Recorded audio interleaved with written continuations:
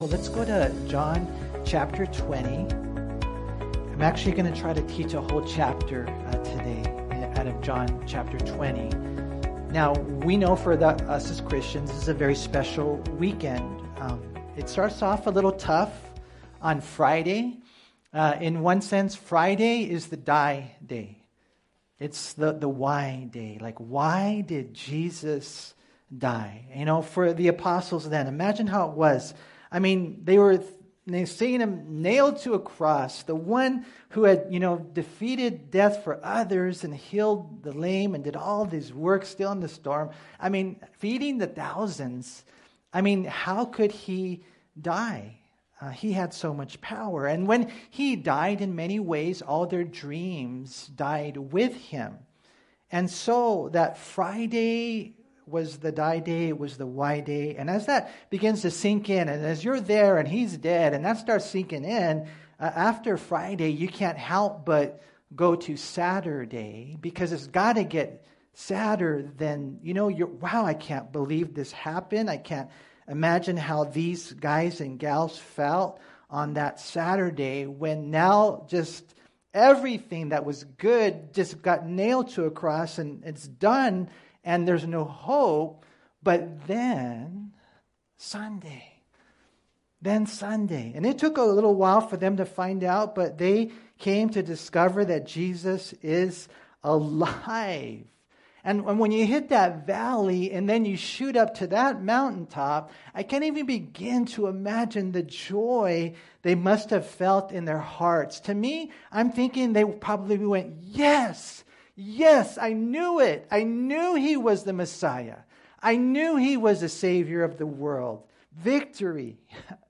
I mean, can you imagine the joy that they felt after going so low and then seeing their Savior alive? And so that's what this day is. And, to see Jesus alive. I mean, I know this sounds kind of weird to you. I don't know, someone died and then they come back to life and you're happy for them, right? But Easter is such a thing where you're also kind of like, okay, I'm happy that he's alive, but I'm also happy for me. That's kind of the way it works, right? That what he did, it applies to us. And he's the star. He scores all the points. He gets the victory.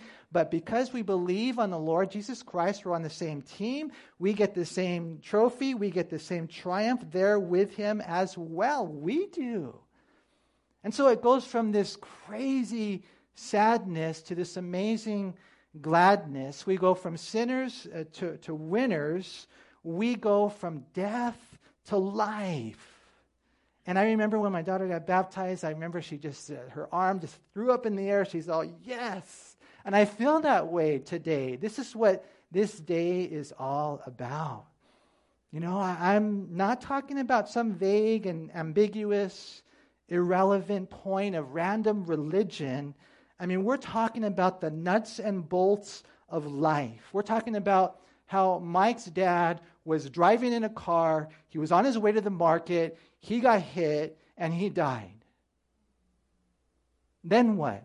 I mean, we are talking about things that are very, very relevant. There is a hope that he will see him again. I'm going to see my dad again.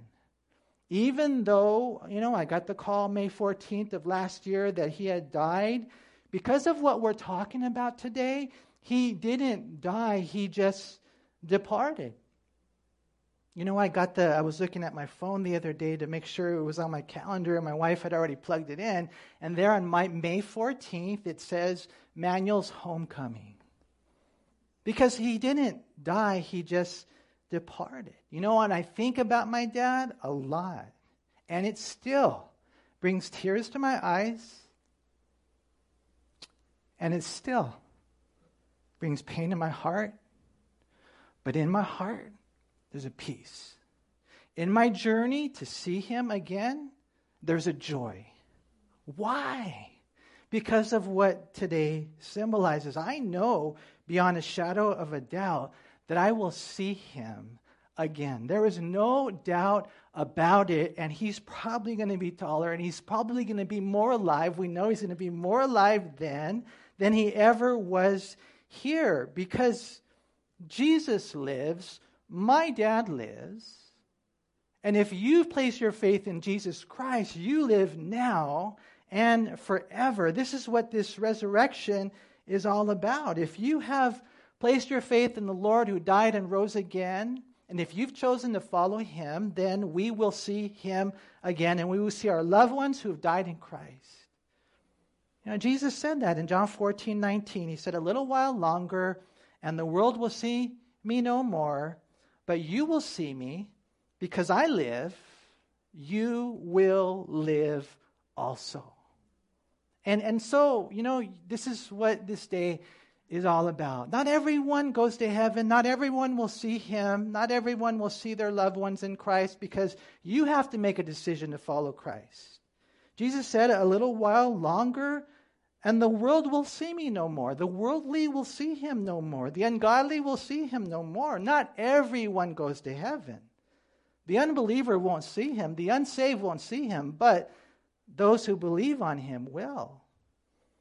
Not everyone will see God in a favorable way. Only those who believe and receive. Maybe you might remember, I shared with you guys that tombstone. Imagine going to the cemetery and reading this on a tombstone. It says, "Pause, stranger, when you pass me by, for as you are, so once was I. As I am now, so you will be. Prepare for death and follow me." And so one man, he read the tombstone and he kind of went down and he scratched on the tombstone, "To follow you, I am not content until I know which way you went." Right? We're all going to die.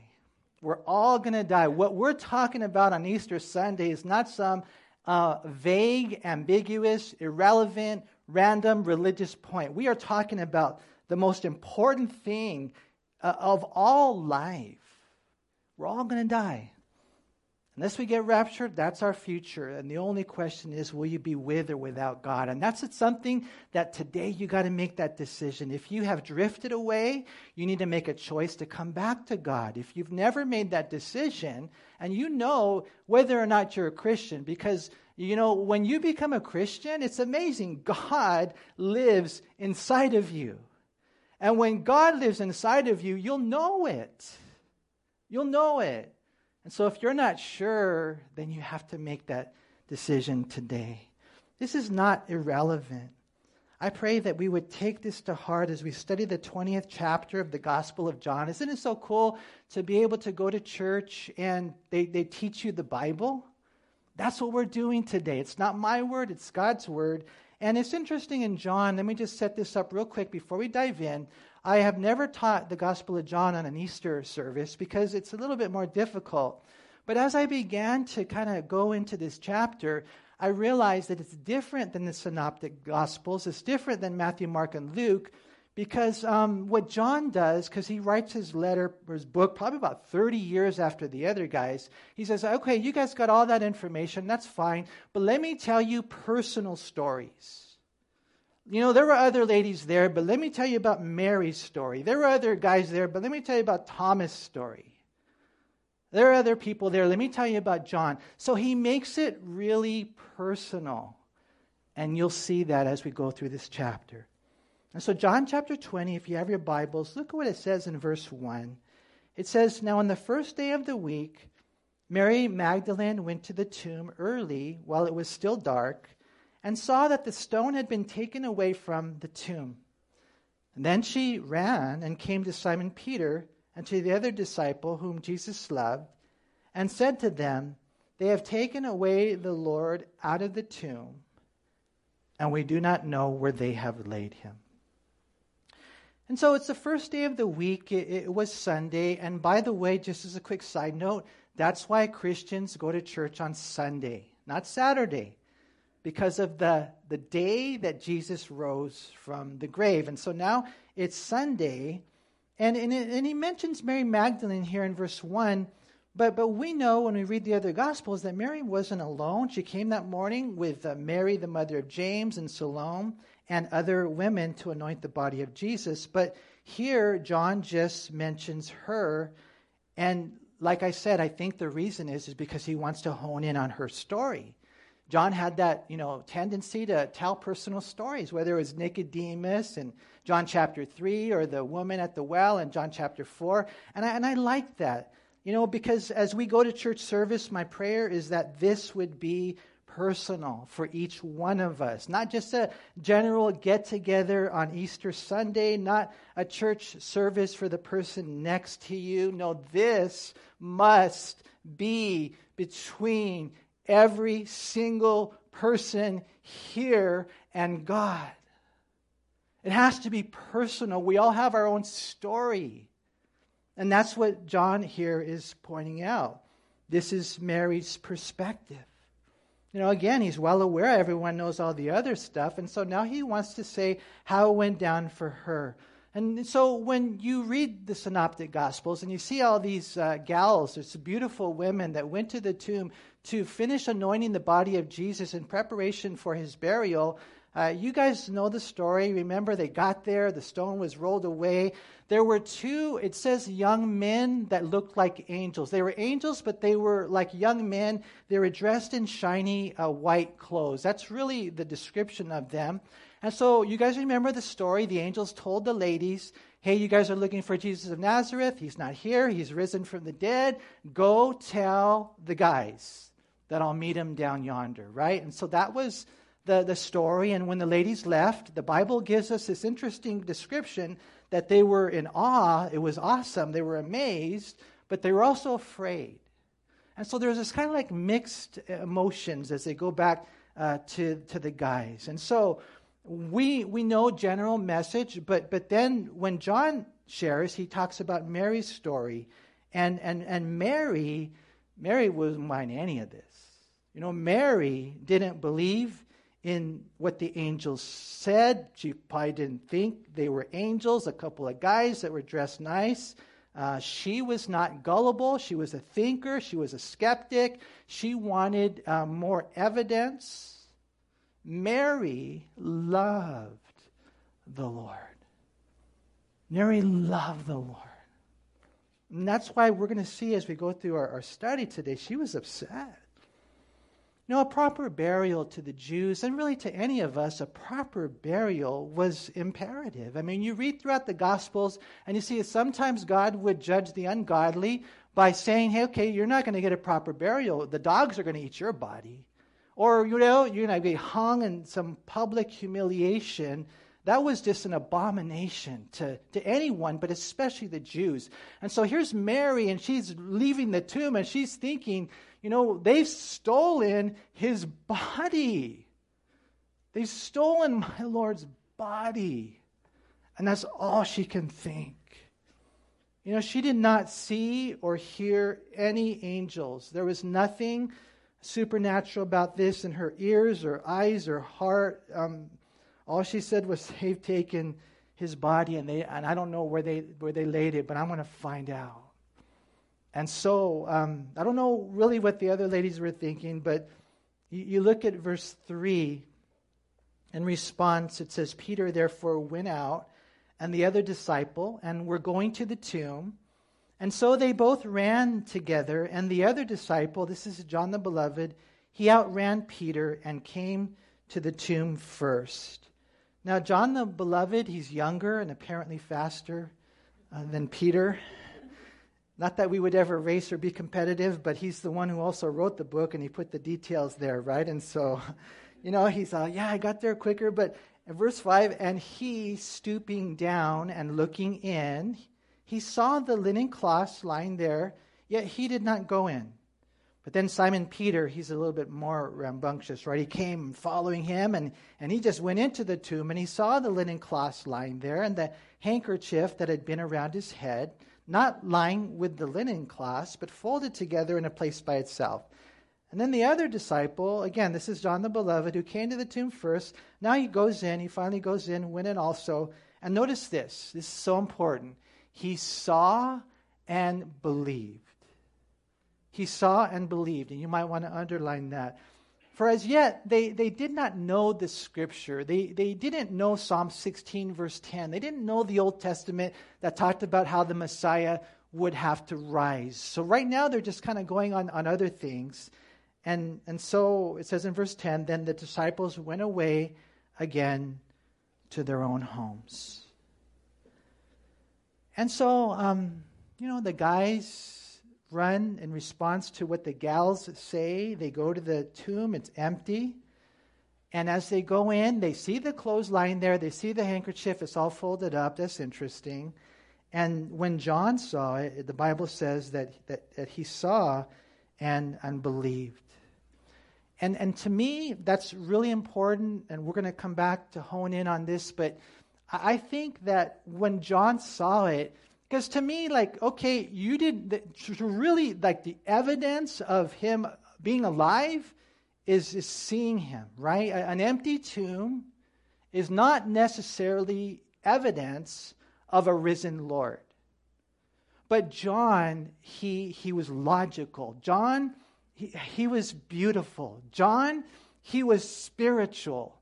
John, he said, man, I've watched him for the last 3 years speak the greatest words of love ever spoken. I've seen him do these greatest works ever done. And then, he died on a cross, but something about it just didn't seem right. John was there when Jesus died, and he saw the whole thing. And if the Roman soldiers could look at Jesus die and say, truly this was the Son of God, there was something special about Jesus' death. And so John, he's just kind of putting all the evidence together. And now when he sees that the tomb is empty, he just believes. He hadn't seen the Lord risen yet. Just like us, we haven't seen him physically, but we begin to put just the evidence together, and it's beautiful. It's spiritual. It's, to me, logical. You go to the jury, you go downtown, and you're on the team. You don't need to see the event actually happen. You just need to take in the evidence. And that's why John is such a beautiful example for us.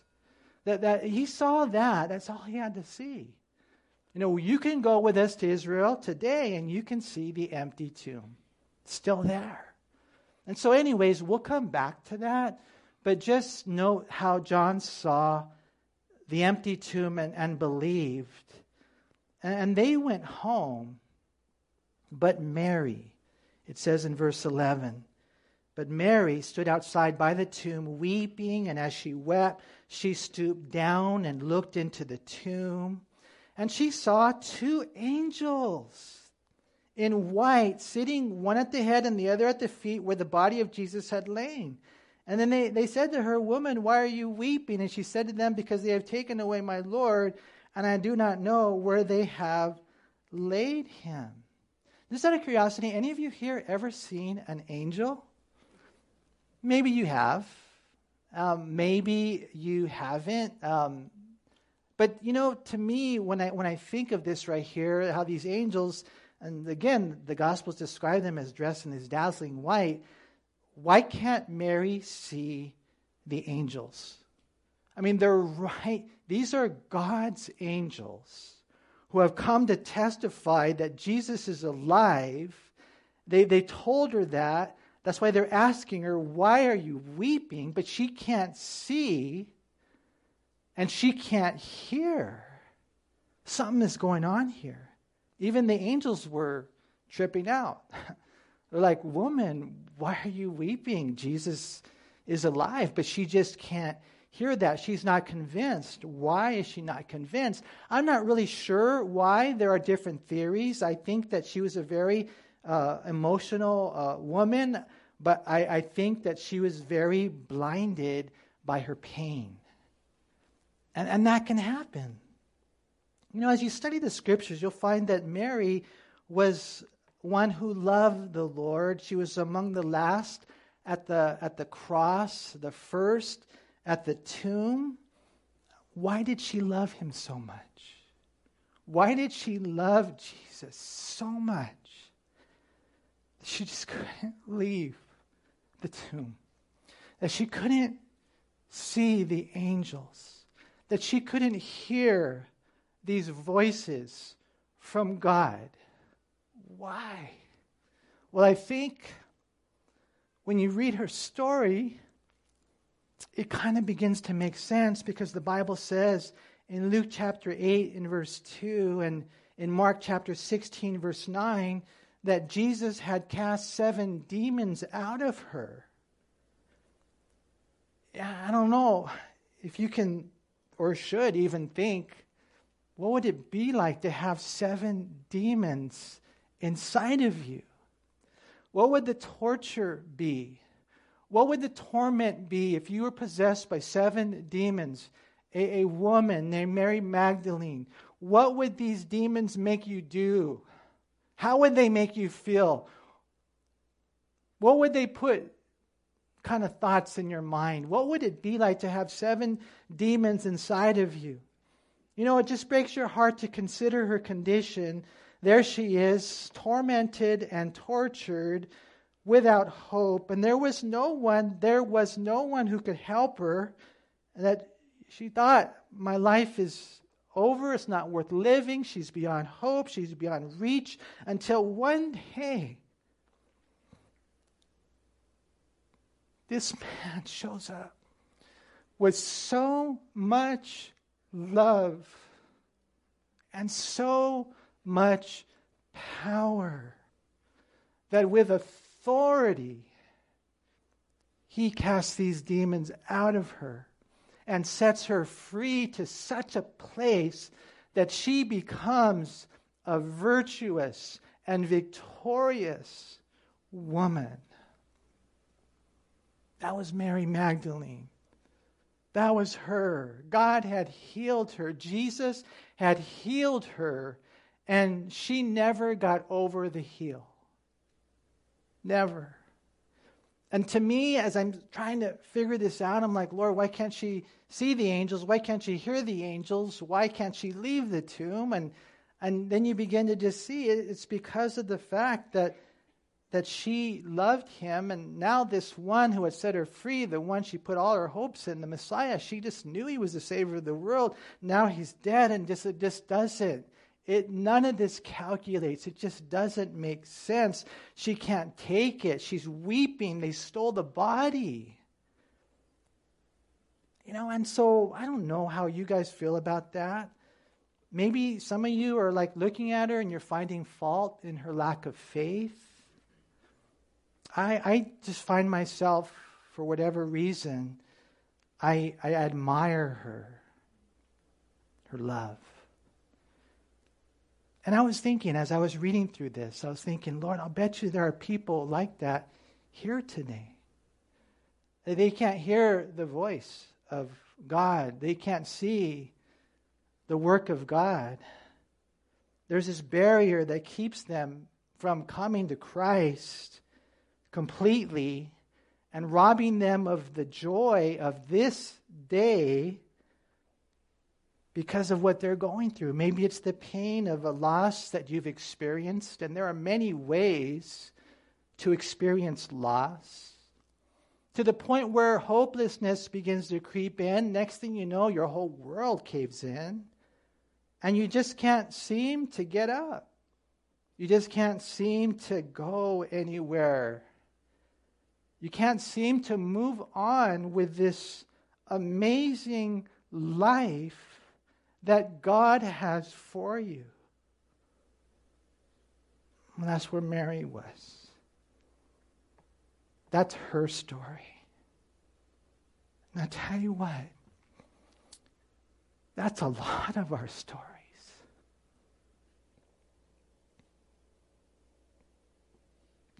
We're hurting. And it's hard to see through the tears. And then God, he gives us this story. Watch what happens in verse 14. Now when she had said this, they stole his body. She turned around and saw Jesus standing there and did not know that it was Jesus. Now imagine that. It's one thing seeing the angels, not knowing they're angels. Now she's seeing Jesus. She doesn't know it's Jesus. And Jesus said to her the same thing. woman, why are you weeping? And I can't help but, when I read this, I'm like, wow, Lord, a lot of people are crying.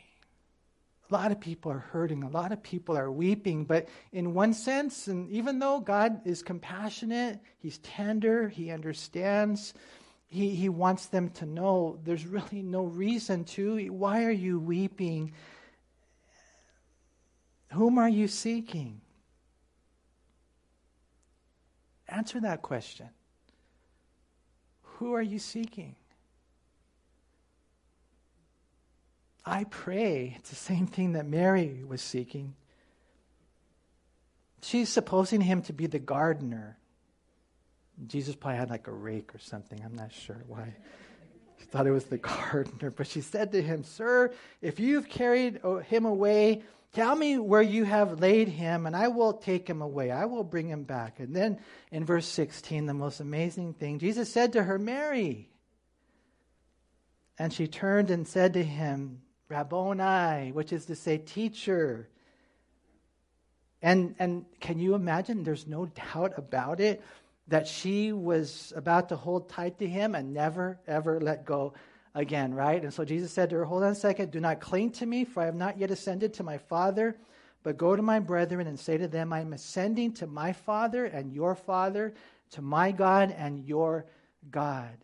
He was going to go and he was going to finish the work, and Jesus had to go to heaven in order to send the Holy Spirit. And so he says, Mary, he calls her.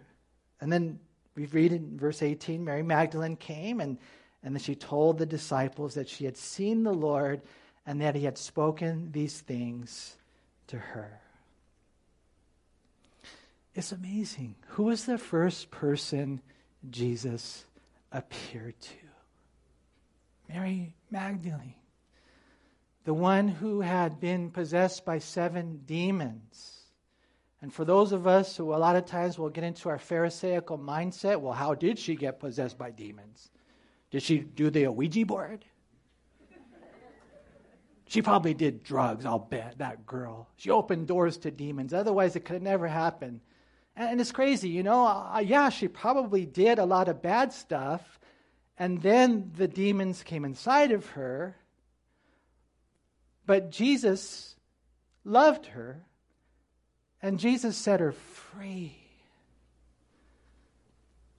And she was the first person out of all the people of all time that he appeared to in his risen form. And how did she know it was Jesus? How did she know it was him? When he called her by name. Mary. Mary. I've heard it. I've heard it. Manny.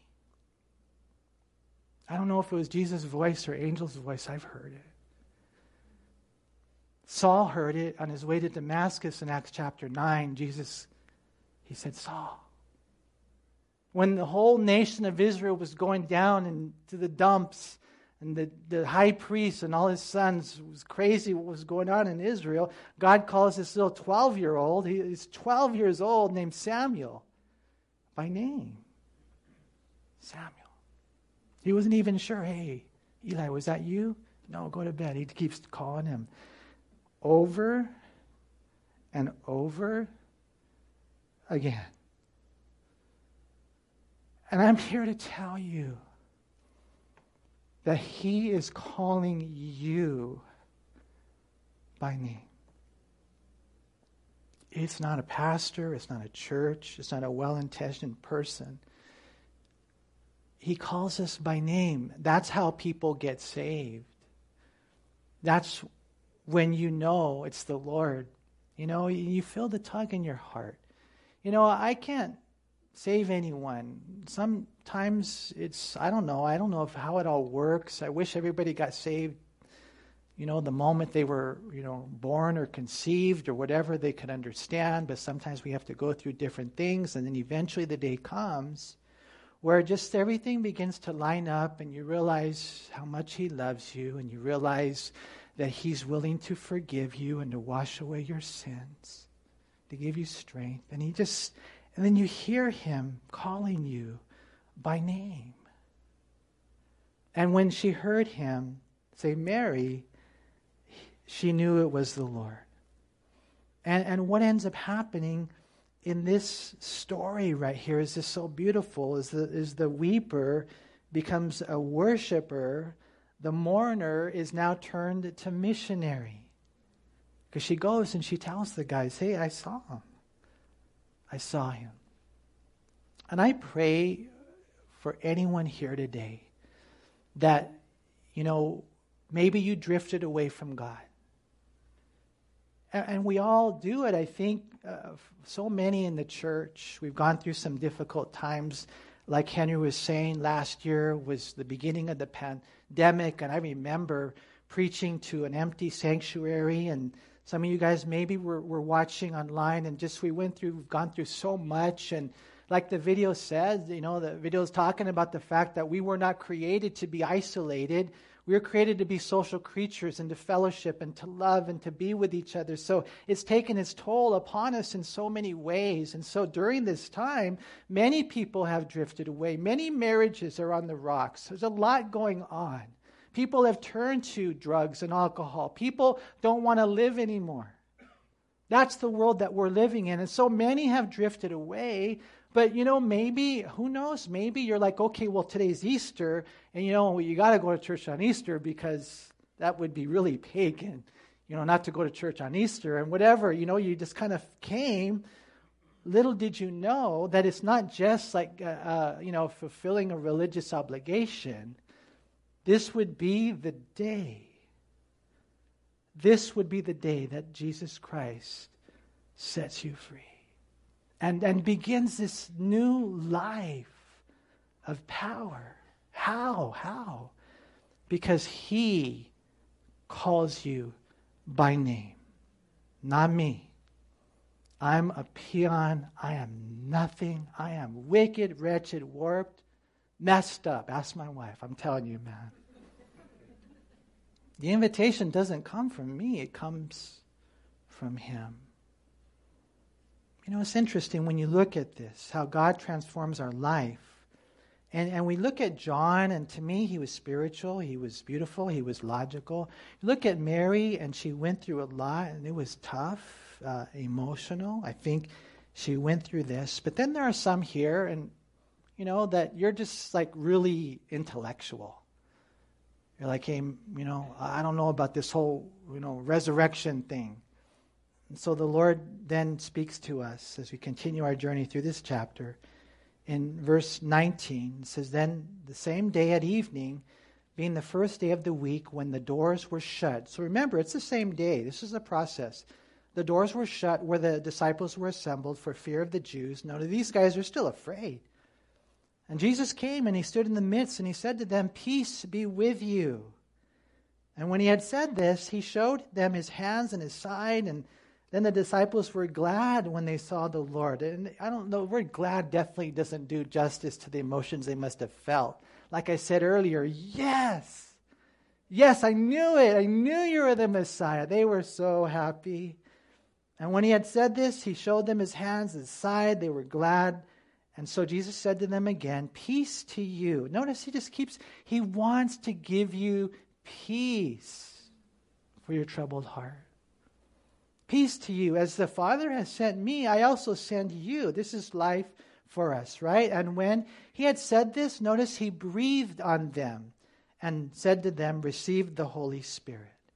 That's when you get saved. You go back to the book of Genesis, he breathed into their nostrils the breath of life. That's physical life. Now he's breathing on them the spiritual life. That's what happens. Today, if you respond to the invitation of Jesus Christ, then God will breathe on you. God will give you life. The Holy Spirit will come inside of you. This is what we see here. They're born again. And he says in verse 23, if you forgive the sins of any, they are forgiven them. If you retain the sins of any, they are retained. Now, this doesn't mean that you can come to us and we can absolve you of your sins. That's not what that's talking about.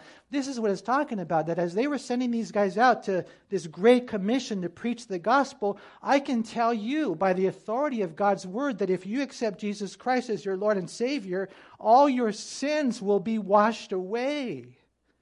Everything that you do, past, present, and future, will be forgiven by God.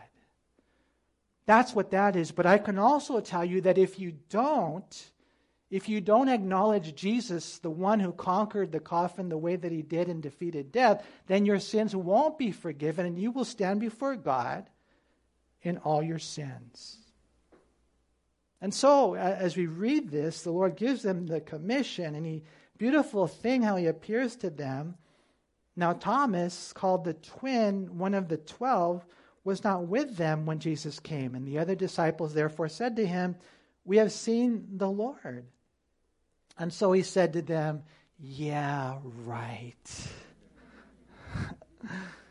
Unless I see in his hands the print of the nails, and put my finger into the print of the nails, and put my hand into his side, I will not believe." I mean, homeboy didn't just want to see it. I mean, he said, I got to touch it, right? And so, it says right here, after 8 days, this is 8 days later, his disciples were again inside and Thomas with them.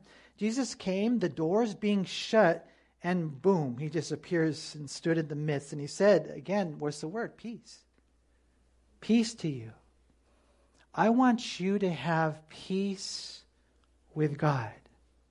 Because prior to being a Christian, our sins have separated us from him and we're enemies of God. Peace with God.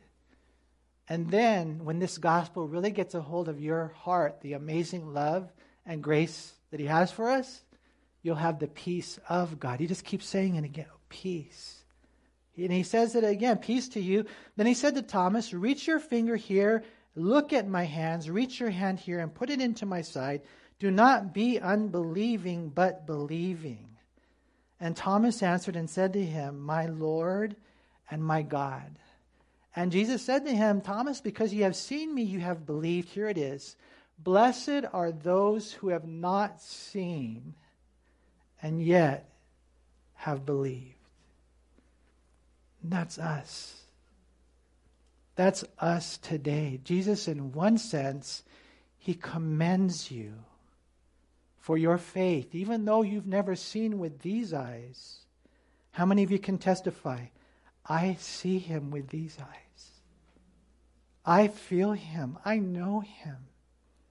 I love him. You know, Thomas, it's okay, you guys, when we're forming the whole, would Jesus rise from the dead, you have to have witnesses. And so there were over 500 witnesses who saw the risen Lord. That's a lot of witnesses. So you got to have that. I understand that. But when you look at the whole thing, I think in one sense, Thomas represents the intellectual individual. You know, there are some who think, well, Christians, they can't really be intellectual. Oh, yes, they can. As a matter of fact, when you look throughout history, it's amazing. People like Simon Greenleaf, professor of law at Harvard University, who examined the evidence for the resurrection, and he became a Christian. C.S. Lewis, former atheist, Oxford educator, turned advocate for the believer in the Lord Jesus Christ. He became a Christian. Lee Strobel, former atheist, hard-nosed journalist for the Chicago Tribune, became a Christian. You know, I was reading articles today and I was like, man, looking for like news articles about Good Friday or Easter service, and it seems like the only thing I could find are these articles by these authors or writers that are anti-Christian, telling us all the bad things about secularism. But now, you know, this is an example of, well, that guy got saved. It's Lee Strobel. I mean, you name it. There are so many who have, this IQ in the clouds. So smart. Because when you examine the evidence for the resurrection, I mean, it is overwhelming. You will become a Christian. Simon Greenleaf wrote the book of law on evidence admissible in the court of law. He said, I'll check out the evidence and I'll write a book to debunk Christianity. In the process, he became a Christian. And when you become a Christian and you say yes to Jesus and you come in, then what ends up happening is he reveals himself to you. It's amazing to me. It's amazing to me how people who say they're smart can actually say this whole world, this whole universe came to be by accident, by random chance, by a series of fortuitous occurrences. Like there was an explosion in a junkyard and out comes this, a plane, or an explosion in a print shop and out comes a dictionary. You're just there was no who, there was just a goo and then a zoo and then you. That's what they say. I'm sorry, but, I look at us. I look at love. I listen to music. I watch, I hear them sing. I just see the colors. I enjoy the food. I have a wife. I have kids. This is an accident? No. The smart ones, when they look at the evidence, they become believers. And that's why, you guys, today, my prayer is, that if you're an intellectual, you don't have to check in your brain at the door. You can come and be a Christian. The evidence is overwhelming. Jesus Christ is the only one who conquered death. You can go to the gravesite of Muhammad. There it is under the green dome. He's still there. The body's still there. Buddha, Krishna, all the other so-called religious leaders, they don't even claim to have conquered death. Jesus is the only one. And that's why we know we can follow him. Erwin Lutzer said, we do not need a Savior who just helps us. We need a Savior who can resurrect us. We don't need only a Savior who helps us when life gets tough. We need a Savior who helps us when life ends. And that's what Jesus does. Look what John says in closing right here.